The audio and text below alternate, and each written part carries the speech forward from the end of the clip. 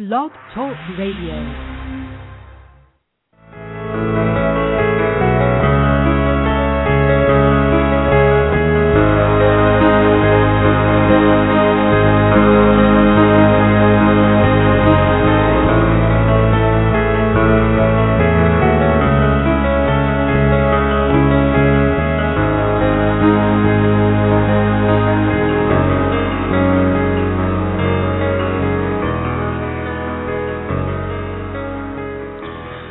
Welcome to the April 21st, 2013 edition of Don't Let It Go Unheard. This is the podcast discussing news and politics from the perspective of Ayn Rand's philosophy, Objectivism. I'm your host, Amy Peikoff, and today I am back with a live show, not on great circumstances, because what we want to talk about, what we should and need to talk about, is, of course, the story of the week, which is the Jihadist attack at the Boston Marathon. No, President Obama, this was not a tragedy. It was an attack by Islamic jihadists, and that cannot be said enough. We are at war only because they have declared war on us with Islamic jihadists. And unfortunately, this attack on American soil was only just the latest such attack, and many of us are familiar with the prior ones. So we will be talking most of the show about that, and I do want you to call in and participate in the chat room about this. I have not prepared a whole ton. I've got a smattering of things to talk about, but I do also want to let you vent about this. The phone number, if you want to call in, is 760-888-5817. Again, that's 760-888-5817. And you can also participate in the chat room. We've got some people who have joined in and are starting to participate in there. So hello, everyone. I think there is one person in the chat room from the Boston area, so that would be nice to get perspective from people there. I know that a lot of people now, thanks to the internet, are able to watch a lot of the local Boston news coverage and get more of a sense of what is going on in Boston, but always good to also get a personal account. At the end of the program, we're also going to talk a little bit about privacy, which actually isn't completely irrelevant, but it was the topic that I was discussing last week at the conference, which made me miss a show with all of you. Rudy Giuliani brought it up on the 5, which was either, I think, taped yesterday or on Friday. I'm not sure which. I just watched the recording today. But he was bringing it up in regards to how do we combat or actually try to prevent and root out future terrorist attacks. We do it, in effect, by giving up our privacy. Do we have to do that? That's one of the things we'll talk about towards the end of the show. So again, like I said, join in, 760-888-5817, and we'll go ahead and talk about some of the stories. So, like all of you, what do? First, we hear about this horrible attack. We don't know who did it. I actually heard about it while I was at my conference in beautiful Hawaii, and then I hear about this horrible thing happening at the Boston Marathon. And then one of the first things I heard about was an article at salon.com, and the article is titled something like, I hope it's a white man. The author of the article hoped, before we knew who it was, that it was just some white male and not a jihadist, in effect. And I read a little bit of this wonderful article. How can anyone, actually hope that it's a particular race? Is it relevant? I mean, first of all, just stupid and dumb, and why, he'd rather have it, I guess, be a white male because white males are the majority, the favored people. That was what I was getting from the part that I was reading. He didn't want it to be some sort of a minority of people who adhered to a religion like Islam because he didn't want them to be made to feel bad and ostracized and everything else. Yeah, Stephanie in the chat room says, hoping it was a white guy because they feared it would be a Muslim. They didn't want it to be a Muslim. If it's a white guy, then they just say, oh, it was just the guy. But, heaven forbid that we would actually suspect other people who share the ideology of the attackers. That would just be so horrible. But, at the time, I don't know who it is. Certainly I wouldn't hope it's a white male. Certainly I wouldn't hope it's a Tea Partier, which is what a whole bunch of people were speculating and hoping for. It would be some right-wing radical. But I didn't know who it was. And what goes through my mind? Well, maybe it doesn't have to be a jihadist attack. You know, it might not be a jihadist. Maybe it was somebody who hated the good. And who are the good in this case? Those who qualify for and finish the Boston Marathon. These are top athletes in the world. Maybe it was somebody who was disgruntled, who hated the good for being the good, and goes to the finish line, people who actually made it to the finish line, and attacks them and tries to kill them. We've seen things like that before. Tonya Harding is the name that comes to mind. Wasn't that the horrible woman who hit the leg of a ice skating competitor or something? I mean, I don't know. There are these types of people. So, you know, I don't know who it is. Keep your mind open. But certainly don't wish for it to be a white male. And then, you know, in terms of looking at a race versus an ideology, what is relevant, right? I mean, at least if you say, okay, well, it's due to an ideology that we already understand is trying to go after us, then you have some sort of a cause. You have something that you can do to try to root out and prevent future attacks. If it's just some sort of senseless hatred of the good for being the good, yes, we still do have an ideological means by which we can try to attack this, which is to spread the proper philosophy. So there is no more hatred of the good for being the good, or at least we will minimize it and have less hatred of the good for being the good, because it's kind of a widespread idea today. But hoping for a race, I mean, it's just bizarre. People in the chat room here, what are they saying about this?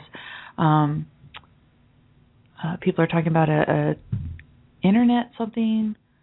Oh, yes. Deborah in the chat room says about Tonya Harding. She had a hitman club the knee of Nancy Kerrigan to take her out of competition. Yeah. So we had all heard about this case. So you think, okay, it could have been one of those. But no, then we find out that it's these two brothers from Chechnya. And what happens? All the news media breathe, as far as I could tell, a collective sigh of relief. Why? Because, hey, you can show the pictures of these guys. They don't look Arab. They look sort of white. And, gee, they have Eastern European-sounding names. We don't even have to discuss their ideology if we didn't want to. And, indeed, what did we hear? We heard that they went to the same high school as Matt Damon and Ben Affleck. Like, who cares? We heard that they were into wrestling or boxing or whatever. But the news media, they were reading the same exact profile that you and I were reading, the profile that was linked to on the Drudge Report, the one that I posted a link to on the Don't Let It Go Unheard page, the one in which the younger brother, and I'm not even going to bother trying to pronounce or botch his name, we'll just call him Durka Muhammad Allah Jihad or whatever, his worldview, what does he say his worldview is? He says it is Islam. Repeat after me. He said his worldview was Islam. So his worldview is Islam.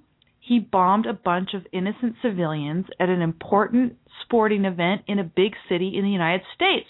What could possibly be his motive? Oh, poor him. He was so misunderstood.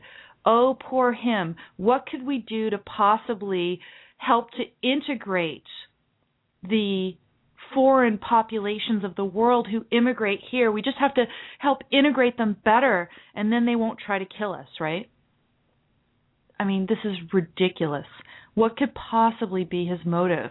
All the news media try to speculate. Oh, we still have to figure out what his motive is. Some correspondents did go so far as to say that, yes, these two young men, they call them young men. Why would you call them young men? I think that's even just granting them too much to even call them young men. These are scum. These are terrorists. I mean, at least you call them terrorists. It kind of doesn't say very much, but to call them young men, I just cringed every time I heard the word young men by the news media. Anyway, the people would say, oh, they were radicalized. But they were radicals. That's all we know. Radical of what belief? Oh, blank out. Who knows? But even on Fox, right, up until really I saw the 5. I watched the 5, and it was excellent, by the way. They finally got to have a show at the end of the week this week. But before that, all that I saw were guests, particularly the former New York City Mayor, Rudy Giuliani, was a guest on various of the news shows on Fox, and he would use the word jihad unapologetically, no problem. But it was very frustrating for me to watch the news coverage. Eventually, I just had to turn it off. But I really found that watching the Five, and particularly Greg Gutfeld on the Five, was very refreshing. One of Gutfeld's colleagues, I think her first name is Andrea, I can't remember her last name, she kept using the term radical Islamic jihadist. Now, she said a lot of the right things. She says, look, we have been at war with these people for hundreds of years. We will be until we stop them. But she used radical Islamic jihadist. Gutfeld himself would just use the term jihadist by itself. And to me, if you're not going to just blame Islam itself, jihadist is an honest term. This is also a term that Bosch Foston himself says, okay, if you're going to use a term that isn't just Islam or Muslim, use jihadist. This is more honest. Because if you think about it, radical Islamic jihadist, that is just redundant. And moreover, it contributes to anyone being radical being looked upon as bad, right? I'm a radical. I am a radical. But I'm a radical for a good ideology. These guys were jihadists. Their worldview stated by themselves was Islam. And as Gutfeld says, what more do you need to know? We don't need to delve into their personal lives, their psychology, et cetera, et cetera. Now, he went so far as saying, well, we shouldn't put their pictures up and we're glorifying them too much. And I do think the news has been doing that too much this week, flashing pictures of them, showing how easy it was to paralyze a city, et cetera, et cetera. But I think, you do have to look at these two individuals in the sense of how do two people in this country maintain ties to people overseas, maybe in Russia, maybe in other countries where they are becoming trained, where they are becoming reinforced in their beliefs in Islamic jihad. So you have to look a bit into their background. You don't just completely shut it off. But I agree that you don't have to sit here and go, oh, what is their motive? Oh, the poor misunderstood young men. What could have possibly... These guys made a choice to adhere to this belief, this murderous ideology. And that is, that's nothing else. We don't need to know more about what their motive could be. In the chat room, I have Mikhail Yakov, and he says that as a Bostonian, he wants to hear about my take on the moral and legal aspects of the police manhunt for the bombers, particularly the region-wide lockdown and the issue of the suspects' Miranda rights. I'll definitely want to talk about that. I can go ahead and go into that now if I don't have any phone calls. No, I look 760-888-5817 is the number if you want to discuss this. First of all, the issue of the lockdown. It was interesting because on the Five, the different hosts of the Five, the co-hosts, were asking Giuliani, look, after 9/11, you didn't lock down New York City, and yet they locked down Boston when they were in pursuit of the younger of the two scumbag brothers. And, they were saying, well, wasn't that just in excess? Why did they have to do that? Of course they had to do that. I don't think it was excessive at all. I think that it was proper to do that. Why? Because they had reason to believe that somebody who could still do harm to the citizens was on the loose. So it did it did two things. It kept people safe, and it made it very hard for the younger scumbag brother to escape undetected, right? So this idea that it is excessive in some way, I don't think so. Now, obviously, you can't do this for long periods of time, and they didn't lock down the city for a long period of time. So, maybe as a Bostonian, Mikhail, you might have a different take on it, and I'd love to hear kind of your back and forth about that. Feel free, like I said, go ahead and call up if you want, but also keep commenting here in the chat room if you thought it went on too long. But I think as a short-term state of emergency, locking down the city in order to find this guy who has these incredibly sophisticated explosive devices at his disposal, I don't think that was excessive at all. So I thought that was fine. The issue of the Miranda rights, totally a non-issue. Rudy Giuliani was excellent on this point on the 5, but you can also read the same exact points that he made being made on the Volokh Conspiracy blog. There is a post there called Tsarnaev, oh God, I have pronounced his name, sorry, Scumbag Brother Name and Miranda Rights. If you just Google Miranda Rights Volokh Conspiracy, Volokh is spelled VOLOKH. The Volokh Conspiracy blog is a very good legal blog, and they have a very readable write-up on the Miranda Rights issue. Essentially, it is a complete non-issue if they don't want to use the younger scumbag brother's testimony or confession against him. And as I understand it, they already had what is called a spontaneous confession from him to the guy whose car they hijacked or whatever when they were trying to escape. They actually told the guy, oh yeah, we're the guys who blew up at the Boston Marathon, or, blew up people at the Boston Marathon. So what more do they need? They don't need any of what the guy says to use against him in a court of law.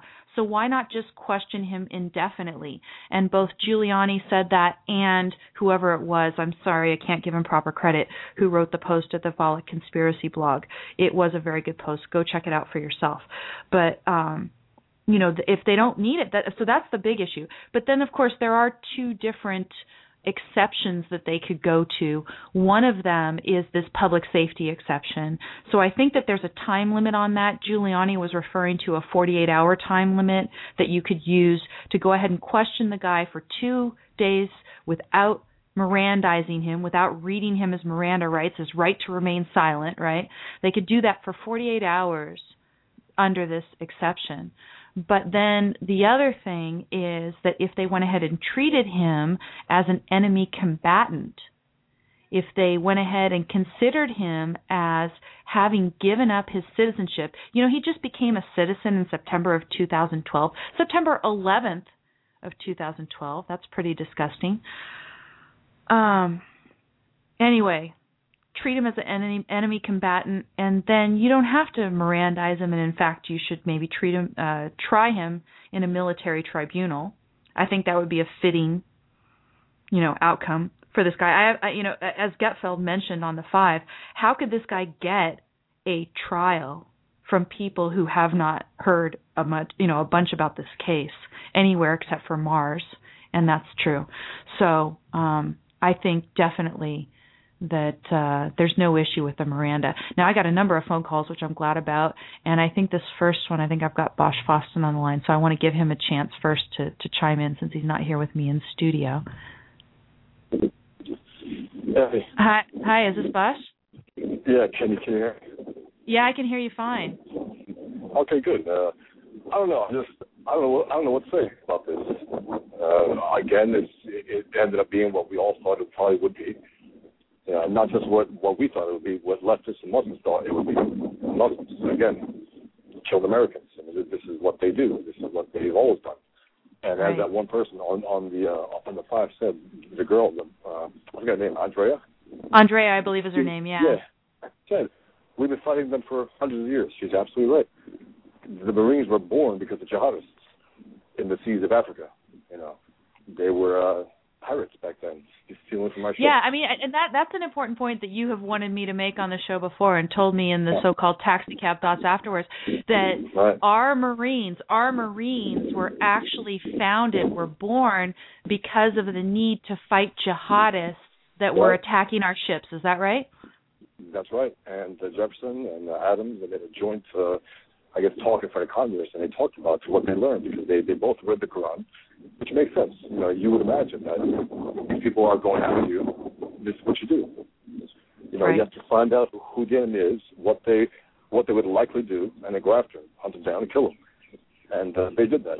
And that's why when this disgusting politician pig, the Muslim Keith Ellison, when he was sworn in, he put his hand over Jefferson's Quran without mentioning why Jefferson got that Quran. He didn't get it just to learn from Islam. He got it to learn about the enemy. Right. Now, I was going to ask you, how frustrating has it been for you this week to hear some of the terminology used by the newscasters? I get that, you know, I don't want to live with it. I mean, I try to bite my tongue sometimes, but sometimes I've been tweeting all. I haven't been funny, but check out my tweets. I've been tweeting all week about that. But one thing I noticed was a few people who I respect, I won't say names, a few people who I respect who've been going against the jihad have used terminology that I disagree with, that in some way euphemizes the terms. But this week, I got to say that these two particular individuals came through. These are Islam, these were jihad. This is new, and this is good. It gets us closer, because the more we speak about, you know, by the actual names, the better we can take them on. There's a lawnmower here. I'm taking a walk. If it's ruined the sound, I apologize. Yeah, I think the sound is a little bit hard to hear in places. But no, I understand what you're saying, and I think you were saying that they are starting to use a term, Muslim terrorism. Yeah, is that right? Right. Yeah. Now, Muslim terrorism is one that I hadn't heard before this week. Yeah, exactly. It's a proper term. It's absolutely proper. And one thing it says also, it says, you know, I mean, look, I think Daniel Greenfield, I don't know if you covered that already, but about this idea about something I said on the Daily Show. I was accused of, I think Asif Manvi, the Muslim liberal host on the Daily Show, asked me, "You think Muslims can be jihadists?" And I said, "Yeah, of course." Yeah. And that's absolutely true, because it's always there. You know, the jihad is always there for the Muslim who has the will to kill. Yeah. Now, I mean, the justification. Yeah, and I hadn't yet referred to the piece, but I would definitely refer people to read Daniel Greenfield's piece at Front Page Magazine. It's called "Islam is the Ultimate Sleeper Cell." Is that right? Right. Yeah, Islam is the ultimate sleeper cell. And for people who want to understand a little bit more about why that's true, and who don't necessarily want to go through reading the Quran themselves. Now, I did, for people who are new to the show or hadn't heard me talk about this before, I did actually host a Quran reading group. It was an online group, and we talked on one of these online platforms every week, and we read a chunk of the Quran. And we also read, along with the Quran, Robert Spencer. He's the guy who edits and writes on the Jihad Watch blog. I'm going to get off the phone now because the sound okay, great. So I'm going. Okay, thanks for calling in. Thanks for calling in, Bosch. I'm sorry you couldn't be here. Anyway, we read Robert Spencer's commentary on the Quran, and then at the very end, we had an hour with Robert Spencer, which was really nice. He gave us an hour of our time, and I asked him a whole bunch of questions about Islam, and that interview is just as relevant today. No, it doesn't talk about the Boston attack in particular, but it talks about what it is about this ideology that leads people to commit these attacks.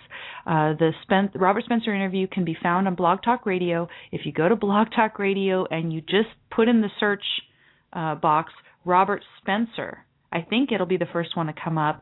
But in any event, it was posted by me on August 31st, 2011. It's titled Robert Spencer Interview on my page there on Blog Talk Radio. Now, Mikhail in the chat room is following up with us here. He says, even though the lockdown was directly inconvenient for him, he said, so is the threat of being killed, so he doesn't have any qualms about the police response. Great. That was good to hear, Mikhail. Because, I mean, for me, I don't think I would at all. I completely understand the police doing that.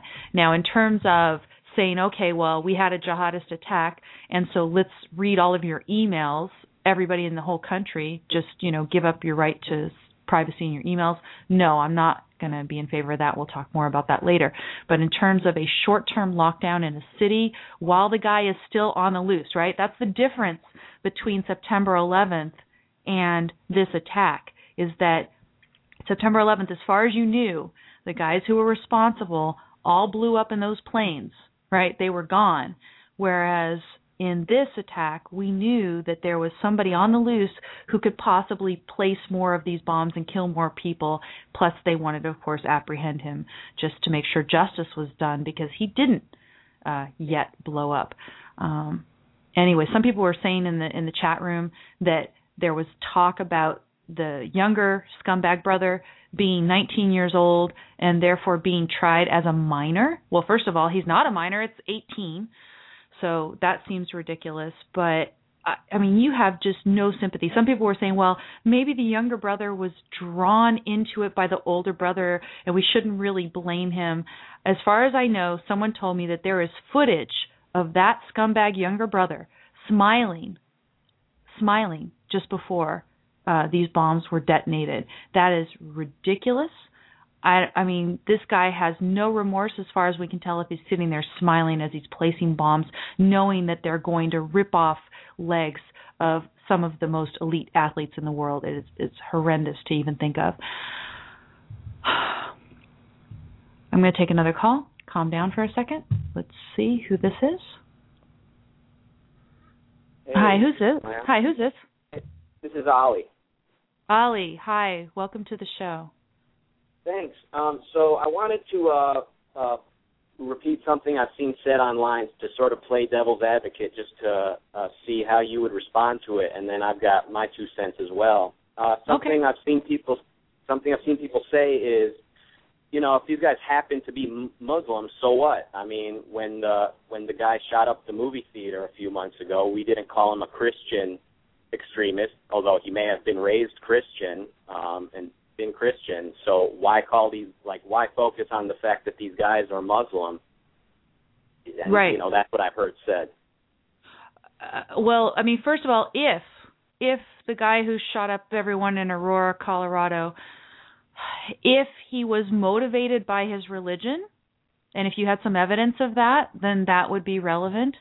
But right now, we live in an era where we have seen time after time after time that we have been attacked by people motivated by this religion, right?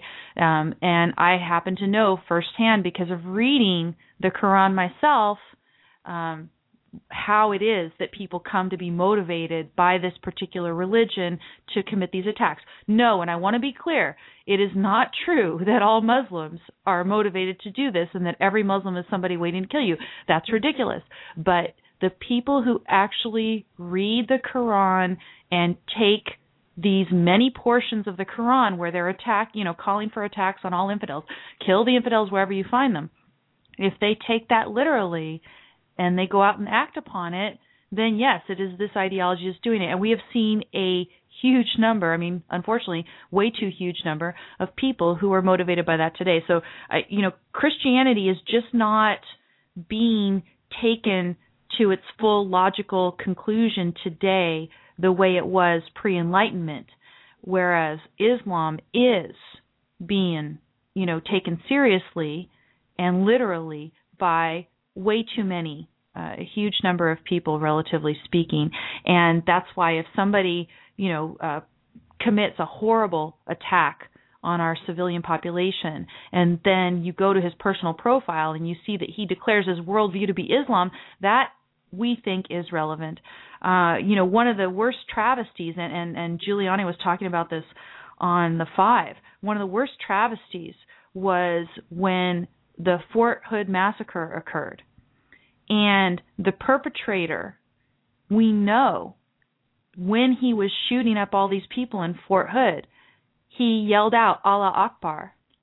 And then what did our government declare this to be an instance of afterwards?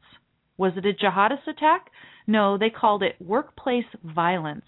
So I'm sick of people, ignoring the fact that this is around. But I've seen the same kind of thing, Ollie, discussions on Facebook, really heated discussions right now, right? Because a number of people are starting to say, yeah, it is Islam that is motivating these people.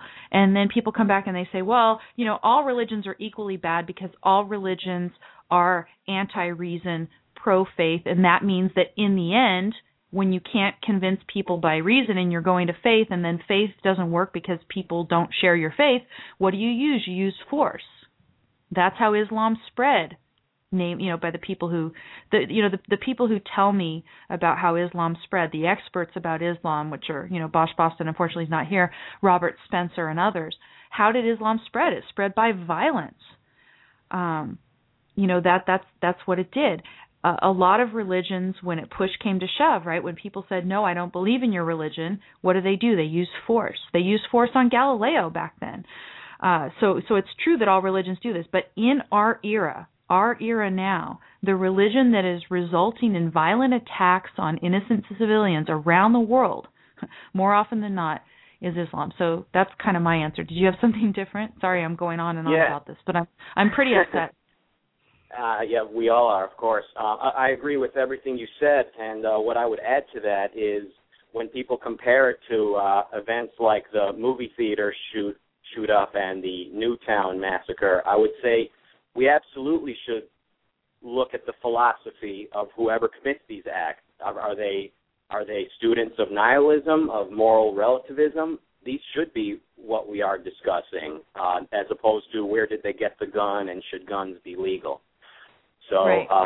I would double down on examining philosophy and driving factors as opposed to just ignoring philosophy altogether.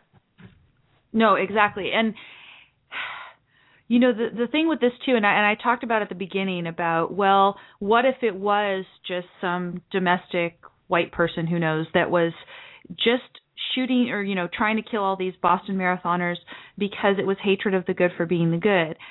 I guess in a way, to me, that is more disturbing than this. Now, it's hard to say what's more disturbing, but the reason it would be more disturbing is because it would say more about the state of our culture, of people who are, you know, kind of born and bred here, not influenced by Islam, right? Just how people here brought up in our schools and stuff would just come to hate the good for being the good, and that would mean that our culture is even worse off than I know it already is. So I guess in that sense I would think it would be even worse if it was not a jihadist. But it's hard to say. I mean, you know, when something like this happens, you say, well, you want it to be one type of person versus another. I would never even think that way unless you really pushed me. And then I think, okay, well, then maybe I think it's a little bit better if it's a jihadist, because at least that's some kind of weird foreign influence that hasn't taken hold among Americans. Whereas this idea of hatred of the good for being the good is starting to take hold among Americans thanks to people like Obama. But we haven't seen people act out on it in an overtly violent way. We have seen people vote policies into office and into legislation, you know, by which to punish the good for being the good. But we haven't seen like these overt attacks as much. We've seen people call for it. You know, the weatherman is a good example. And, you know, another thing that Gutfeld was so good about this week was that he pointed out that Robert Redford's movie, I guess, was released this week.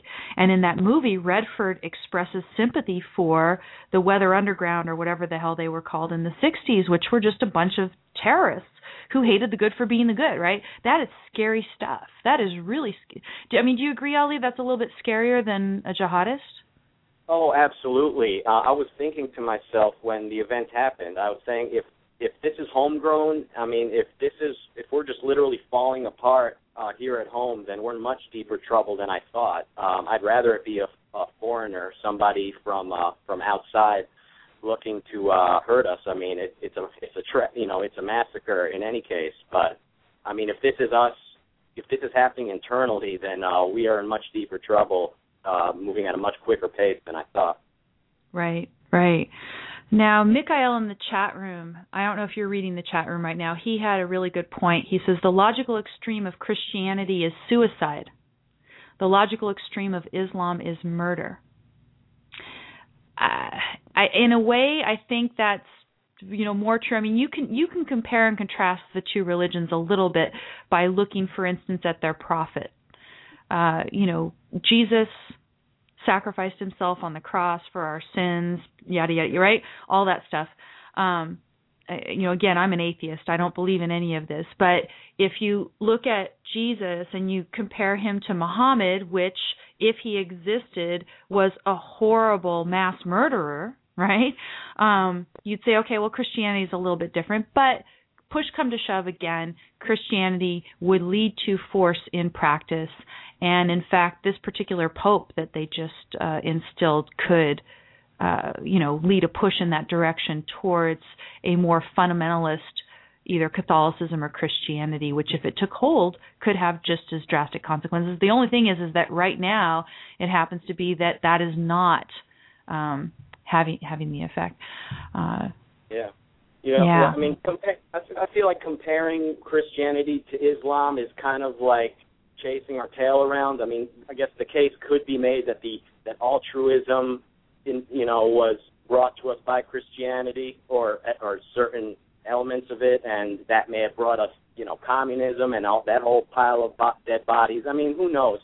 And and it's interesting because I just got done reading Robert Spencer's book, The Politically Incorrect Guide to Islam and the Crusades, and I disagree with Spencer in that he seems to think that Christianity gave us the Enlightenment, and that the way Christianity views God as not being as still being subjected by the laws of nature is in contrast to the philosophy of Islam. And of course, I don't agree with that. So I think even if Robert Spencer had that part wrong, although I tend to agree with him most of the time. No, and I mean, again, when he is discussing Islam, he's very good.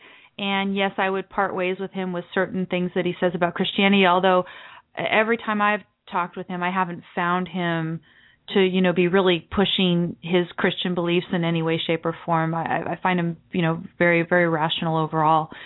And at least he'll talk, there's some people who won't even say that Islam is a religion. Mm-hmm. Yes, Islam is a religion. Yes, it's a horrible, murderous, totalitarian ideology as well as a religion. But some people, they're religious and they don't want even the idea of religion to be besmirched by being linked with Islam. So, thanks, Ollie, for calling in. Any more last words on this before I go on to the next call? Oh, that's about it. Thanks for having me on. Thank you for calling in, and thank you for tuning in. Let's see who we've got here on the next call. Thank you for calling in, people, by the way. It's 760-888-5817 if you'd like to call in. Hi, who's this? Hi, Amy. It's Debbie. Hi, Debbie. How are you? Oh, pretty good. I'm definitely, like you, very angry about this. Yeah. What about Obama? Oh, my God. That's one of the things that I was thinking that I might mention is just the contrast of his reaction to the failure of his gun legislation to his reaction to this mass murder and bombing. He was tell me angrier. about it. Tell me about that. He was so much angrier about the legislation than about this mass killing. I mean, he was just furious. I mean, you can see, I posted an article on Facebook that discussed how upset he is, and then there was like a video that you could click on and see him just ranting and saying it's a shameful day in Washington, and he was just angry. And, it's the closest I've ever seen a president come to throwing a temper tantrum in public, but then when it comes to this bombing, it's just, it's a tragedy, and, whatever. I guess some people died. I mean, it wasn't that blasé, but he just was just so far less enraged by this horrible, evil act than he was by not getting his way. I don't know if you saw it, but Bosch Boston had a cartoon at Front Page Magazine about this, and the theme of the you should go check it out. The theme of the cartoon was what makes Obama angry, and you see. And there was 3 different things. It was the Fort Hood, and then there was something else, and then there was the Boston Marathon jihadist attack. And at the Fort Hood, I don't know if you remember, the first time that he was on camera in a press conference after the Fort Hood massacre, at the very beginning of it, he gave a shout-out to some guy in the audience. Yeah, I remember that. Like, they told him what happened, and then he said, he had this whole spiel prepared, and he just went ahead with it. And he said, I got a shout-out for Medicine Jim or something like that. Yeah, exactly. Yeah. He just, it's like, I don't know, it's like it's not real to him, or he just, I can't even begin to imagine what sort of mentality regards news of a mass murder as equivalent to saying hi to somebody that you recognize in the audience, as equal in importance. Well, and then, I mean, judging by the way he treated the press conference there after the Fort Hood massacre, then you're not surprised when he tells everybody that they need to refer to that attack as so-called workplace violence versus a jihadist attack. I mean, that is just inexcusable. So there was that. And then in the chat room, people here are talking about watching Obama after the first scumbag brother was killed or the second scumbag brother was caught or whenever he got up there and put the camera in front of himself. Who cares? But they were saying that he was listless. He was completely emotionless as he was talking about this. I mean, that's just bizarre that he would be so flat, in I forget. I'm not thinking of the word right now, but it's like his demeanor, his affect. His affect would be so flat and listless. And then when he's talking about a stupid piece of gun control legislation that wouldn't do anything to prevent any of the attacks that have occurred anyway, right? That he'd get so emotional about that. Now, I was trying to think of some sort of devil advocate argument that you could give for why Obama should be flat when he's talking about that and yet get so emotional about politics. And it's the idea of, well, maybe our president thinks, well, we shouldn't give them the satisfaction of getting emotional about it. Yeah, but he should give us the satisfaction of getting emotional about it. You know what I mean? I mean, right. He should give us the satisfaction of that moral leadership and the passion that one would expect from a leader in responding to this kind of a situation. I mean, you could say, well, maybe it's at least honest because he's not going to give you any sort of satisfying attack back or, any satisfying retribution for these people. I mean, he wants to try this guy in civilian court is what I hear. But I remember with George W. Bush after 9/11, he, if you heard his voice, if you didn't just read the language on the page, when he gave his speech to Congress or wherever, he sounded ready to really go back and get some retribution, right? Yeah. And then what did he do? He had these stupid little wars that weren't even the right enemy that didn't ever resolve anything, and who knows what situation Iraq is in right now. I mean, you could say, well, at least Obama's more honest. He's telling you what he really, gets worked up about and what he actually plans to do something about.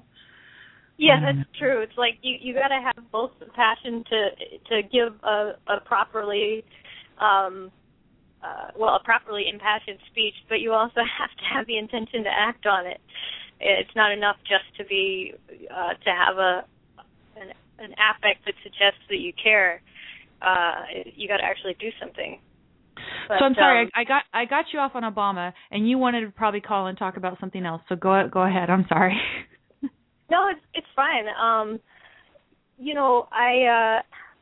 did find that pretty interesting about Obama, but this scumbag number 2, I had made a note when you were talking to the last caller as far as, oh yeah, you mentioned that there was maybe you had seen a picture of him smiling right around before the bomb went off. I've seen a picture of him, actually, that little boy who was killed. There's a picture of that boy with his family kind of smiling and watching the marathon, and you see scumbag number 2, like a couple people behind them.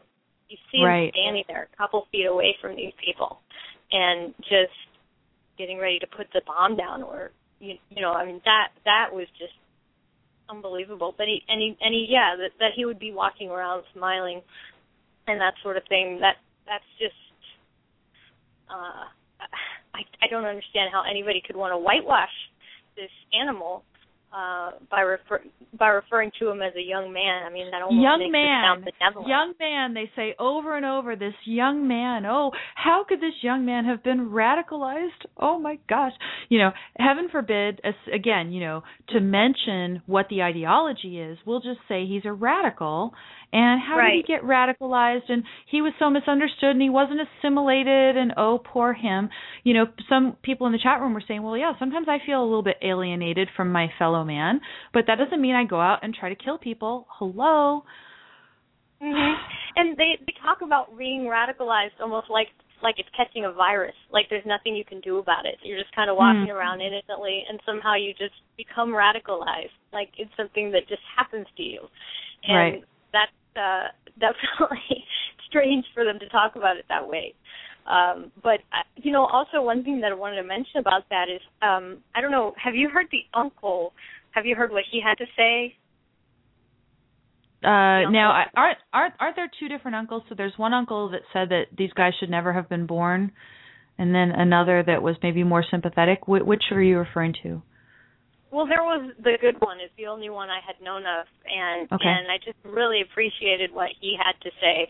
And it's interesting that you guys were mentioning this issue of hatred of the good for being the good as a motivation. That's essentially almost what the uncle said in the interview that I heard. I mean, he said he didn't formulate it that way, but he said they were losers and they couldn't get settled and they hated the people who could, and that was kind of his way of saying that they were somewhat motivated maybe by envy. And then so I'm just wondering, like I heard Michael Savage say, oh, that makes sense to me because this is the type of person who's drawn to this type of religion. And I thought that was a kind of interesting take on it, just to think that sort of, hatefulness, that sort of envy might be actually something that makes a person be attracted to Islam, which is such an obviously violent, like this is a religion where they can now rationalize attacking people and lashing out at people and killing. Right. So, I mean, maybe, the fact that I'm a little bit relieved that it was a jihadist and not somebody who just was here in the United States hating the good for being the good, that this was an immigrant. I mean, somehow that makes you feel a little bit better, but it's only one step away, right? Like you say, because maybe it's true. Some people will see this on TV, and then if there's that hatred of the good for being the good, kind of burning within them, they're going to be inspired by this. They're going to themselves be interested to figure out, Islam. What I have heard in the past is that the number one religion converted to in prison by inmates is Islam. Yep. Yeah, it's not a surprise. I mean, I do think that maybe there's kind of a connection between those two things, and that type of person is more likely to join one of these religions. Right. Well, thank you, Debbie, for calling in. I'm going to follow up with a little bit more of what's going on here in the chat room, but definitely thank you all for calling in. And if you want to get in a couple more minutes, I've got that as well, 760-888-5817. But in the chat room, Mikhail, again, he's the guy from Boston, our Boston local in the chat room. He says he's talked to a lot of people who were more directly hurt by the attack in Boston, and he says he's seen a lot of popular support for vigilante justice, for lack of a better wording. And he says he hasn't had a chance to work through his initial negative emotional reaction to this, but he's wondering what my thoughts are. I mean, I could certainly understand the feeling that you would want some sort of vigilante justice. So far as I've seen, I've been pretty satisfied with what the authorities have done so far. I was pretty surprised when I heard reports that the way that the first scumbag brother got killed was by being run over by the second scumbag brother. Was he running him over so that the guy wouldn't talk? Did he run him over by accident, and then that was probably something that the police could use later to torture the younger scumbag brother with, which sounds great. Did you know you killed your brother? I think that they're suffering pretty well. I could imagine if I was an EMT on the scene when the younger scumbag brother was caught and that younger scumbag brother was already hurting from his wounds, I might not handle him so gingerly. It's like, oh, I kind of rough-handled you a little bit as I put you up here on this cot or stretcher or whatever when I was bringing you in. I'm so sorry. Oh, gee, we can't give you so many painkillers because you have to talk to the nice men at the police department, and, we don't really want to mess up your mental abilities, but we'll give you some painkillers after, stuff like that.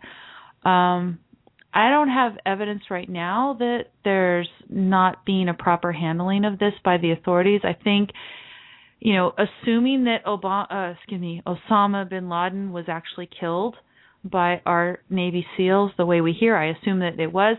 it wasn't because Obama wanted it. Similarly, I don't think Obama necessarily himself, if given the the ability to prevent it, I don't think he'd want as good a justice as we'll probably get for these guys. I mean, I'm hoping this guy's going to get either life or the death penalty or something horrible. There is this guy, the Saudi, that was initially a suspect, and then they cleared him, and then they're going to deport him. But Glenn Beck says, don't deport him. Or if you deport him, I'm going to out you because I know the truth about this Saudi guy. Is that Saudi guy really part of it? And is Obama giving the Saudi guy, who might be a ringleader of this whole thing or the financier of this whole thing, is he giving him a pass? All this remains to be seen, but I can understand the emotion for the vigilante justice. At the same time, I wouldn't see any reason in the world to consider seriously acting upon it at this point, because I have seen the police and the authorities go around rounding up the people that they're supposed to. As far as I know right now, they have looked into the idea of an entire cell of 12 people, and they've captured some of them. This is a report that I read from the Mirror UK in London. Why do we have to get news about this from the UK and not here in the United States?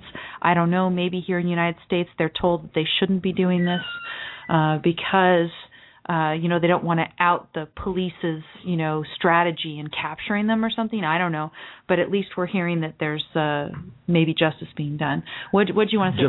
Boss dropped in. I just say I love how you're referring to the scumbags as scumbag 1, scumbag 2. But why insult scumbags? I mean, why?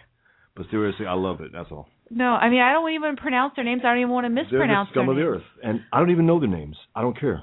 I unfortunately did because I read the Volok conspiracy blog. As I do sometimes, Durka, Muhammad Allah, Jihad, Harper, Shirker, Bakala. But Mark Levin was he was talking about these names this week, and he said Abdullah Scuba Dooba Dooby whatever. He was getting really pissed. I mean, don't even give them the time of day to pronounce their name properly. It's disgusting. That was my contribution. Yeah, Deborah says that she's insulting animals by calling these brothers animals. Robert in the chat room is saying that this is Bosch's positive influence on me calling them scumbags.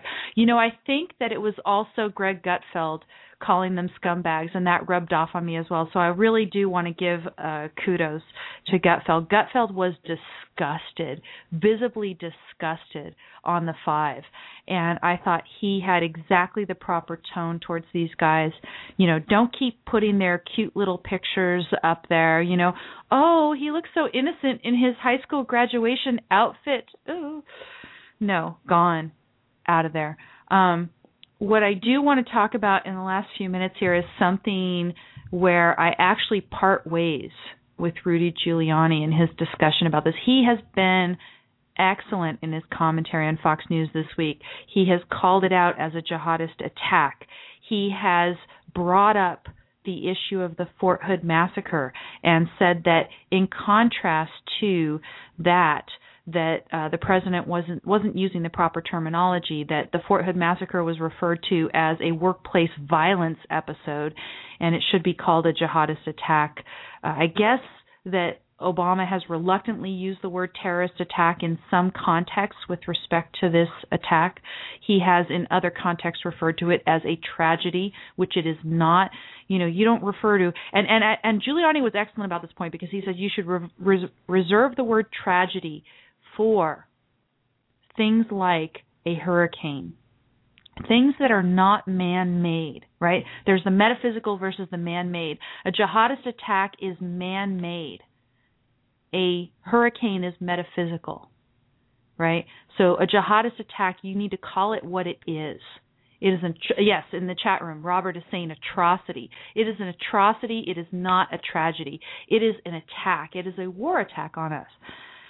Where I part ways with Giuliani is when he says that we need to be willing to give up our privacy in order to prevent these attacks. I do not think that is necessary. And moreover, as I talked about at the conference that I was at last week, the so-called Third-Party Doctrine in the Fourth Amendment jurisprudence that says that when you share something with a third party, like your internet service provider, when you put your email up on that server, there is this third-party doctrine that says that you no longer have a reasonable expectation of privacy in your email when you continue to store your email on your server. I disagree with that. First of all, I disagree with the whole reasonable expectation of privacy test. I think that you have a contract with your internet service provider, and insofar as you have that contract with them, the authorities should have to get a search warrant or the equivalent. There should be probable cause, particularized suspicion before they can read your email. There would be an exception, of course, for exigent circumstances like imminent danger that you could prove could be thwarted by searching the email.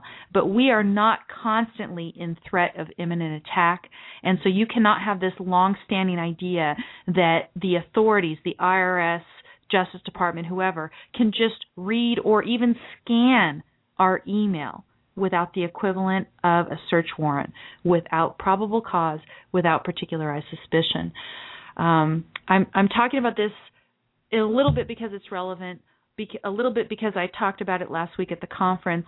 The third-party doctrine actually arose in the context of the so-called secret agent cases, in which you can imagine like a Tony Soprano discusses in his basement, something about his his mafia operations, right? But when he's talking to the scumbags in the basement with him, Tony Soprano, the contract that he has with them is not like the contract you have with your internet service provider. The contract you have with your internet service provider is a legal contract. The contract that Tony Soprano has with his fellow scumbag in his basement when he's talking about his mafia operations, that is an illegal contract. It is for the purpose of carrying out an illegal end. And therefore, a contract that is an illegal contract at the common law, according to common law, that contract is unenforceable. So whereas when I have my contract with my internet service provider, and part of my contract is to keep my email private, that contract should be enforced. And it should not be invaded unless and until the government can give up a search warrant, right? Probable cause, particularized suspicion. Versus with Tony Soprano and the scumbag in his basement who he's talking to. That's an illegal contract. The entire contract, including any clause, implicit or explicit, in the contract whereby they, promise to keep their stuff secret, unenforceable across the board at common law. So that's what I was talking about last week. The other reason that I'm talking about this is that Leonard Peikoff forwarded to me a question about the so-called right to privacy that was sent to him by a listener of his, and I promised to talk about it in this week's show. The question was, what does he think that Ayn Rand would say about the so-called right to privacy, how privacy should be protected legally? I think the name of the listener was Allison, but I'm not 100% sure, and I'm sorry, Allison, if it's not you, if I've forgotten your name, but I have written extensively on what I think Ayn Rand would say about privacy and how it should be legally protected. And if you want to read more about it, then you can Google my name, Amy Peikoff. Last name is spelled P as in Peter, E-I-K-O-F-F. And then the two words, first word beyond, second word reductionism. So like reduction with ISM at the end. So if you Google that, you will read what I think Ayn Rand would have said about the right to privacy, with which what I just said is consistent. So everyone, we have come to the end of this hour. Thank you, everyone, for tuning in, for chiming in the chat room, for my callers. I thank you for your participation. Mikhail in the chat room, I wish you and the other Bostonians a recovery from this, and I wish you not to forget the cause. And always seek to root out people who would do the same thing again. People who want to follow the show, you can go to the Don't Let It Go Unheard page on Facebook and click like there. If you want to follow the show here on Blog Talk Radio, you can click follow. You can also go to my blog at don'tletitgo.com to read more about me. Thank you very much. I think Bosch is here. He has one last word for everyone. I just tweeted earlier. I said all Muslims have Islam. Jihadists have full-blown Islam. That's all. Sorry. Yeah, people shouldn't forget the role of the ideology in this. It's not a race.